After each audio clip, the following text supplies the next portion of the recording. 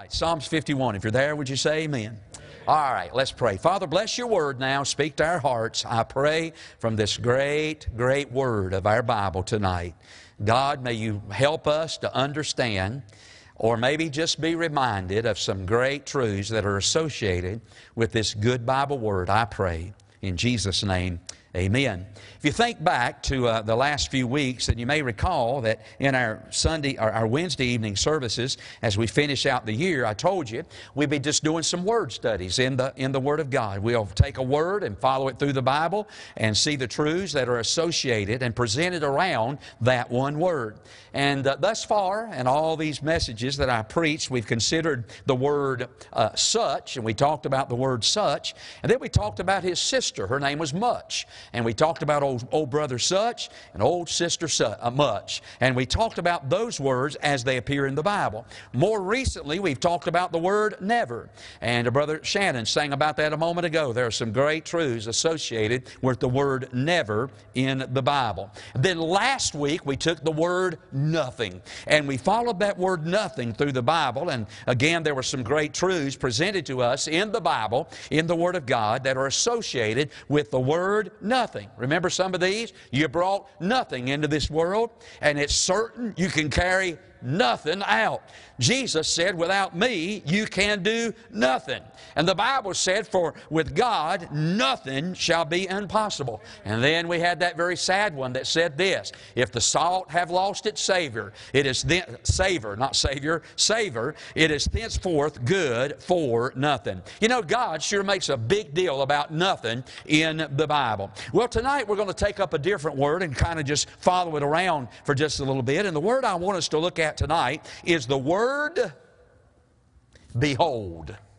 The word behold. Now again, just so we're all on the same page here, let me give you a definition of the word behold. So if you were to go home and get your Webster's Dictionary out, the word behold simply means this, to draw one's attention. Or it means this, to gaze upon, or to see, or to perceive through sight or comprehension. Or it means this, to give careful consideration to. Behold. Behold. And then here are some synonyms for the word behold. The word behold means to consider, it means to note, or to observe, or to regard, or to see. And then it said this in my thesaurus, it said this, behold means to feast your eyes upon. That's right. The word is the word behold. So as we use this word tonight, we are considering, we are observing, we are regarding, we are noting, we are seeing, we are feasting our eyes upon some great truths that are associated with the word behold. Now I got to tell you something, just like we saw with nothing and never and such and much, boy, there are some good Bible truths that are associated with the word behold. So tonight I want to preach on this thought right here, the seven beholds of the Bible. The seven beholds of the Bible. Now the first one, I had you to open your Bible to Psalms chapter 51. And here, now watch this before you, I know you're already looking for it. I know you are. I wished you wouldn't, but I know you are looking for it right now. But I want you to look this way for just a minute. Let me tell you this. The first behold that we're going to consider tonight does this. It takes away my pride. It takes away my pride. You know, all of us, the one thing that's true about all of us here tonight is we have a tendency to be a little proud of ourselves. Now, I don't want you to get mad at me, but you know something, we all have that built-in pride about us. You know, when you go buy a new car and they put those stickers in the window, normally on one side it has standard equipment. On the other side it has the optional equipment. And that's where they get you at, all that optional equipment over there. I don't know if you ever thought about this, but if you look on that standard side, you think, man, I can afford this car right here. I really can. But then when they get through adding all of this stuff in over here, then you think, ain't no way I can afford this car because of all the optional equipment. Well, let me tell you something that comes standard with every baby that's born into this world, and that is something called pride. We all have a little bit of a tendency to have a little pride about ourselves. Now, when it comes to people getting saved, when it comes to people knowing Jesus, there are two problems that we have with pride. There are two groups of people. When it comes to getting people saved, there are two groups of people. Number one, there is the group of people that thinks Jesus is too good for them. You ever talk to anybody like that? People who think that Jesus is too good for them. Oh, they say, you know, I would be saved, but you know, Jesus is perfect and I'm not perfect, and He was so good and I'm not good, and I don't want to be a hypocrite about it. There ain't no way I can live up to the life of Jesus, and so, you know, Jesus is just too good for me, so I might as well just forget the whole thing. And can I say this? I agree with all of that kind of reasoning. He is too good for. There's no way we can live up to His standards, but you got to understand this, that once we accept Him, the Bible said we become the children of God. And when we become the children of God, God gives us the power to become the children of God. John 1 in verse number 12. And so the truth of the matter is, you're right. We can't live it. Jesus is too good for us. But aren't you glad the very moment we get saved, the Holy Spirit comes on the inside of us and enables us and empowers us not to live perfect, but at least to live in a way differently than we used to live. Can I have an amen? So there is that crowd of people that said, no, no, no, Jesus is too good for me. But then look at this. There's another crowd that says this: I'm too good for Jesus. And what that simply means is this: there's a lot of people out here in this old world that because of their pride, they think they don't need Jesus. You know, they think people that need Jesus are people, you know, that rides with the Hells Angels or has a prison record this long, or people that's hooked on drugs or alcohol, or ladies who walk down on the red light district downtown. I mean, that's their idea of the people who need Jesus. But the truth of the matter is, ladies and gentlemen, everybody needs Jesus. Everybody needs the Lord. I remember years ago hearing an old preacher say this right here. He said, so many people are trying to strut their way into heaven thinking they're too good to be damned. Can I tell you something, friend? None of us are good enough to get to heaven on our own. You can't live a good enough life. You can't be raised in enough churches. You can't, you may have never gone off into what we would call deep sin, and people like that think, well, I've been brought up in a good family. I haven't been out into deep sin. I've gone to church all my life. But I just want to say tonight, ladies and gentlemen, everybody needs Jesus. And the first behold destroys our pride. Let me read it to you now. Psalms 51, look at verse 5. The very first word is the word what? Now. That simply means to consider, to note, to regard, to feast your eyes upon this. What's that verse say? Behold, I was shapen in iniquity, and in sin did my mother conceive me. Now, what that first behold absolutely destroys every bit of our pride. You know what this verse is really speaking to us about? It's speaking about the depravity of man. You know, now, David in this text is not talking about the condition of his mother when he was born. In other words, he's not saying, boy, my mama messed up and got pregnant out of wedlock, and boy, in a bunch of sin, I was born into this world. That's not what he's saying about. I did this, and just humor me for just a second, but I did this. You know, we know what Jesse's daddy's name, David's daddy's name was with pinpoint accuracy. We know his daddy's name was Jesse. We also know that David had a mama. Everybody's got to have a mama. Can I have an amen? And he had a mama. But you know, not one time in our whole Bible is the name of David's mother mentioned. Not one time. Not one time. Now, we know that her and Jesse had 8 boys. They had 2 girls. And we know that Jesse was a good man. You know, he was born of Obed. Let's see. Boaz begat Rachel. And Obed. And Obed was his grandpa. And then Jesse came. And then David came. And we know much about Jesse. We know nothing about David's mother with the exception of one verse. Here's what the Bible said about David's mother. In Psalms 86 verse 16 it says this: Turn unto me. This is David now. Turn unto me. He must be in trouble. Turn unto me. Have mercy upon me. Give thy strength unto thy servant, and save the son of thine handmaid. Now, if I read that verse correctly, what David is saying is, my mama is a servant of God. My mama is a handmaid of the Lord. My mama tries to live for God.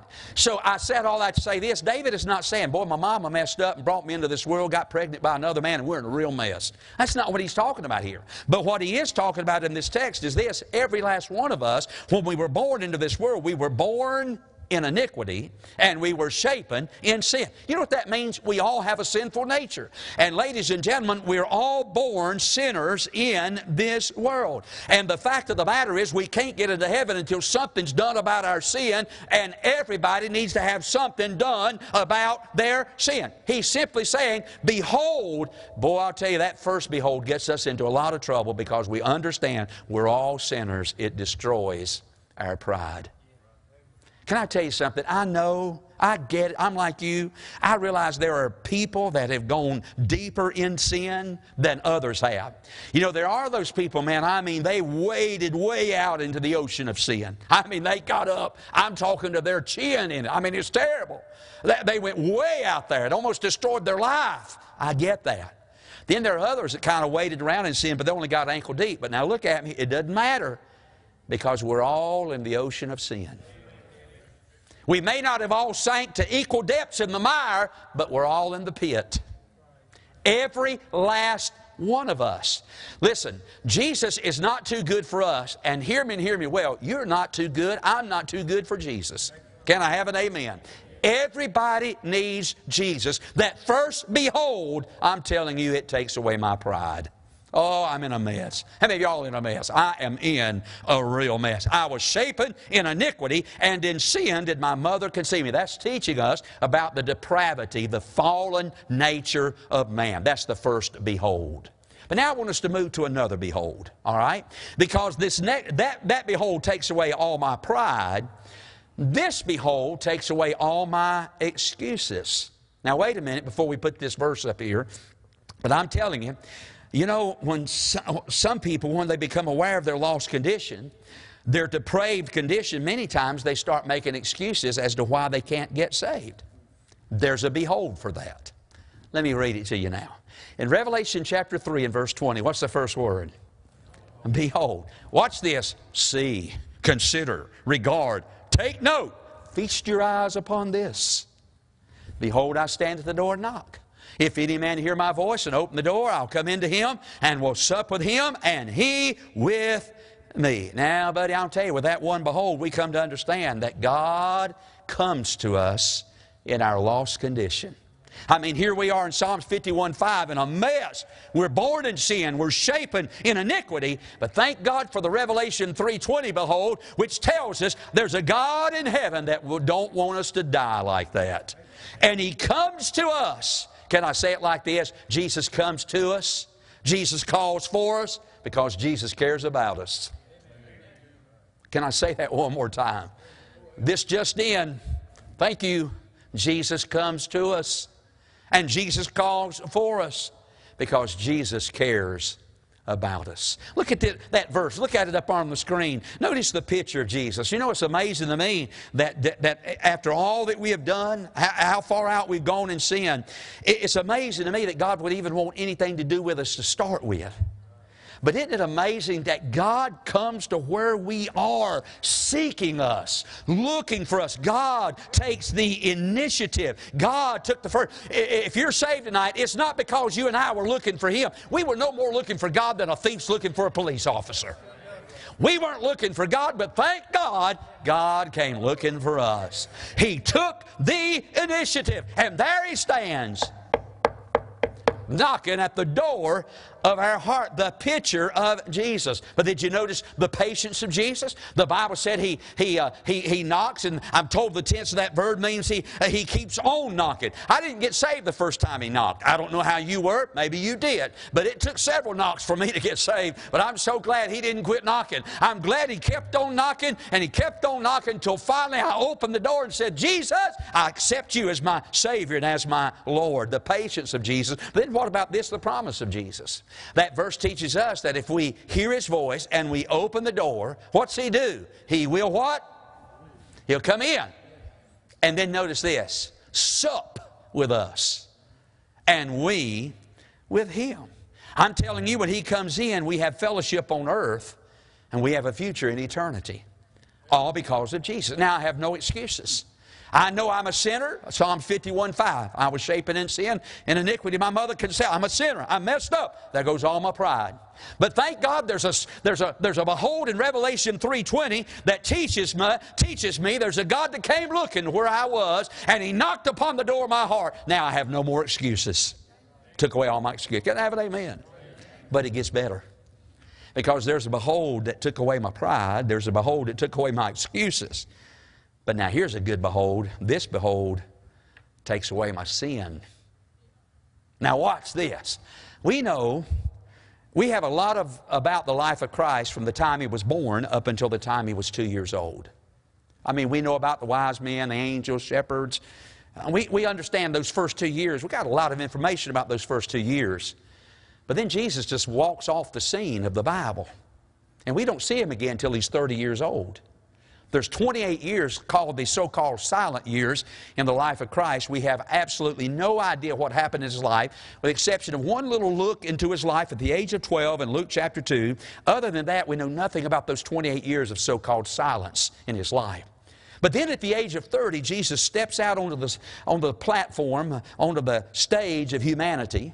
And the very first thing that He does as He begins to present Himself to the world as the Savior is He gets baptized. You remember the story? He got baptized. That's the first act of Jesus when He stepped out to announce His Messiahship. He had to walk, so I understand, some 60 miles to get to the place where old John was baptizing in the Jordan River. Now watch this. There stands old John. He's baptizing those converts, those people that have repented and are standing waiting and standing there waiting and ready to receive the Messiah when the Messiah comes. They've repented of their sins. They want to get right with God. There, He's baptizing that crowd. They're sloshing water everywhere. And about that time, Jesus walks up. Jesus walks up, John's back, and something down deep on the inside of old John just swells up. And here's what he said about it. Behold, regard, see, note, feast your eyes upon this. Behold what? The Lamb of God that taketh away the sin of the world. Boy, I was in a mess in Psalm 51 with that behold. I tell you, I lost every excuse I could offer up in that Revelation 3:20 behold. But now I got a good behold that tells me, thank God my sins have been taken away by the Lamb of God. I'm reminded back in the Old Testament on the Day of Atonement that high priest, they would bring 2 goats to the high priest. And that first goat they would take and they would kill that first goat and offer its blood up as a sacrifice. But then the priest would lay his hands on the head of that other goat. And that goat became known as the scapegoat. And literally what he was doing was transferring all the guilt of the sin of the nation of Israel onto the head of that last goat. And then a person called a fit man, F-I-T-M-A-N, a fit man would come and take that old goat and take him out in the wilderness and just leave him out there, and they'd never see him again. And he was known as the scapegoat.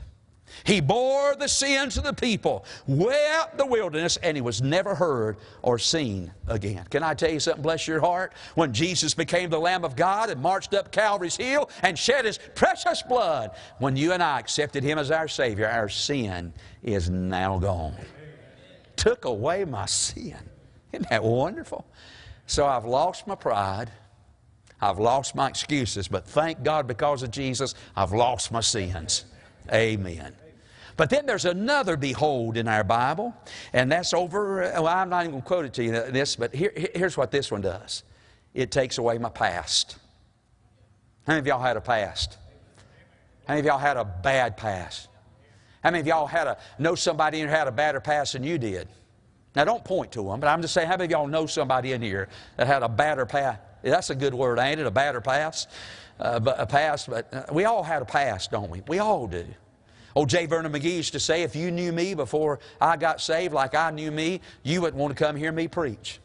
And if I knew you like you know you before you got saved, I wouldn't want you to come hear me preach. We all got a past, don't we? But aren't you glad when we receive the Lamb of God as our Savior and He takes away our sin, He also takes away our past? You say, preacher, where are you getting that? Oh, it's a good word. Look at this one right here. 2 Corinthians 5:17. Therefore, if any man be in Christ, he's a new creature. Old things are passed away. Consider, see, regard, note, feast your eyes upon this. Old things are passed away. And what? All things become new.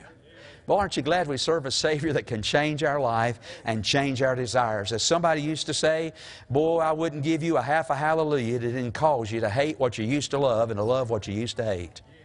Aren't you glad God changed your life? I tell you, bless your heart, I had no desire whatsoever to be a preacher, much less a Christian when I was growing up. When I got 16 years old, the Lord saved me. When I became 16 years old, I got saved. And it wasn't 2 years later the Lord called me to preach. If you would have told me that I would have ever been a preacher, I would have said, I wanted to drive a truck, man. I had my whole life mapped out. I wanted to drive a truck. You know, Will and Sonny was coming on TV back in those days. And moving on and trucking programs, you know that, Brother Buddy. And the smell of diesel, man, sometimes I can smell it now and it almost causes me to backslide. I mean, man, I just wanted to drive a truck. That's what I wanted to do. Put me one of them vests on, one of them cat hats, and be a truck driver. That's what I want to do with my life. God had other plans for me. And I'm glad when He saved me, God changed my life.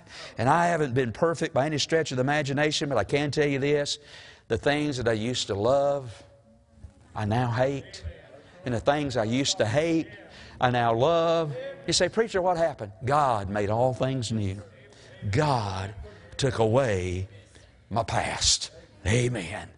So now my pride is gone, my excuses are gone, my sin is gone, my past is gone, but now I got another behold that does this. It takes away my doubts. You know, a lot of people, and I say a lot of people, a lot of us, once we get saved, we wrestle with the doubt of being saved. One of the things the devil hounds a lot of God's people with is the doubt of being saved. Many of you sitting in this room, especially early on in your Christian life, man, you know the torment of heart that you used to have because you just wasn't quite sure that you were saved. And here was my problem, because I really wrestled with that before I got saved. After I got saved, I really wrestled with whether I'd done it right or not. And it really bothered me. And here was my problem. I'd go to church and people would stand up and testify, and they really meant well by it. But they would stand up and testify, and somebody said, man, I got saved. I just remember I couldn't stop crying. I was just so happy I got saved. I cried and cried and cried. And I thought, you know, I didn't cry when I got saved. Evidently, I didn't do it right, so I'd go back and pray all over again, try to get saved again, because I didn't do like they did. Then I'd go to church, somebody would say, man, I remember when I got saved, said, man, I just shouted all over the place. Well, I was in the bed that night when I got saved. If I'd have started shouting, Daddy would have come in there and gave me a whooping that night I got saved. I didn't shout when I got saved. Maybe I think, oh, I didn't do it right because I didn't shout, and I'd go back and do it all over again. Then I'd go to church and somebody said, man, I'll tell you, when I got saved, felt like the weight of the Blue Ridge Mountains just lifted off my shoulder. And I thought, I didn't feel that the night I got saved. Maybe I didn't do it right. I tell you, I was up and down and in and out about whether I'd really been saved or not, and if I'd ever done it right, and if it was really real in my heart. And then it was a great day when it finally dawned on me in my life that my experience of salvation don't have to match up with somebody else's experience of salvation. You know, there are some people that are very emotional. I mean, they can watch one of these soap operas and just cry and cry and cry. Don't look down, we ain't praying. I know y'all watch that stuff. And they can watch that and just cry and cry. And here's an old boy over here can peel a whole bag of onions and not shed a tear. We have different emotional makeups. I get that. And if we're not careful, we'll hear about somebody else, how they felt when they got saved. We didn't have the same feelings, and the devil will jump on us and try to make us start doubting whether we were saved or not. Listen, there's no wrong way, there's no right way. If you accepted Jesus, you're saved. Feelings, no feeling. You know, one of the greatest experiences in our Bible of salvation would have to be Saul of Tarsus. You talk about an experience. The Bible said he was heading up the road to Damascus when all of a sudden this big old bright light started shining around about it. And then there was a voice that said, Saul, Saul, why persecutest thou me? And then for 3 days he was blind. I don't know about you, but I didn't see a light when I got saved. I didn't hear a voice. God didn't say, Tim, Tim, why persecutest thou me? I wasn't blind for 3 days after I got saved. So in that case, if my salvation experience has to match up with that, I'm lost, because that didn't happen to me. But there's another experience about salvation in the Bible, a man by the name of Matthew. And when old Matthew got saved, and I don't know if we put that verse up there, that Matthew 9 verse, I maybe didn't put it up there. The Bible said Jesus just walked by the receipt of customs. Matthew was sitting there, and he said, Matthew, follow me. And the Bible said he just rose up and followed Jesus. That's how I got saved. No lights, no voices, no blindness. Jesus said, come on. And I come on. I got saved. Listen. It'll be a good day in your life when you stop trying to compare what happened to you with what happened to somebody else. There's a behold for that. Let me give it to you. Look at this. 1 John 3 verse 1. Yep. Let me quote it to you. Behold there it is. Behold what manner of love. Behold what manner of love the Father bestowed upon us, that we should be called the sons of God. Therefore the world knoweth us not, because it knew Him not. Watch this. Beloved, now are we the sons of God. Somebody said, there ain't no way that you can know that you're saved till after you die. That's too late. That verse right there says, right now, you can know that you're a son of God. Right now. Behold, now are we the sons of God. It doth not yet appear what we shall be, but we know that when He shall appear, we shall be like Him, for we shall see Him as He is. My sin's gone. My pride's gone. My excuses are gone. My sin's gone. My past is gone. My doubts are gone. But we ain't done yet.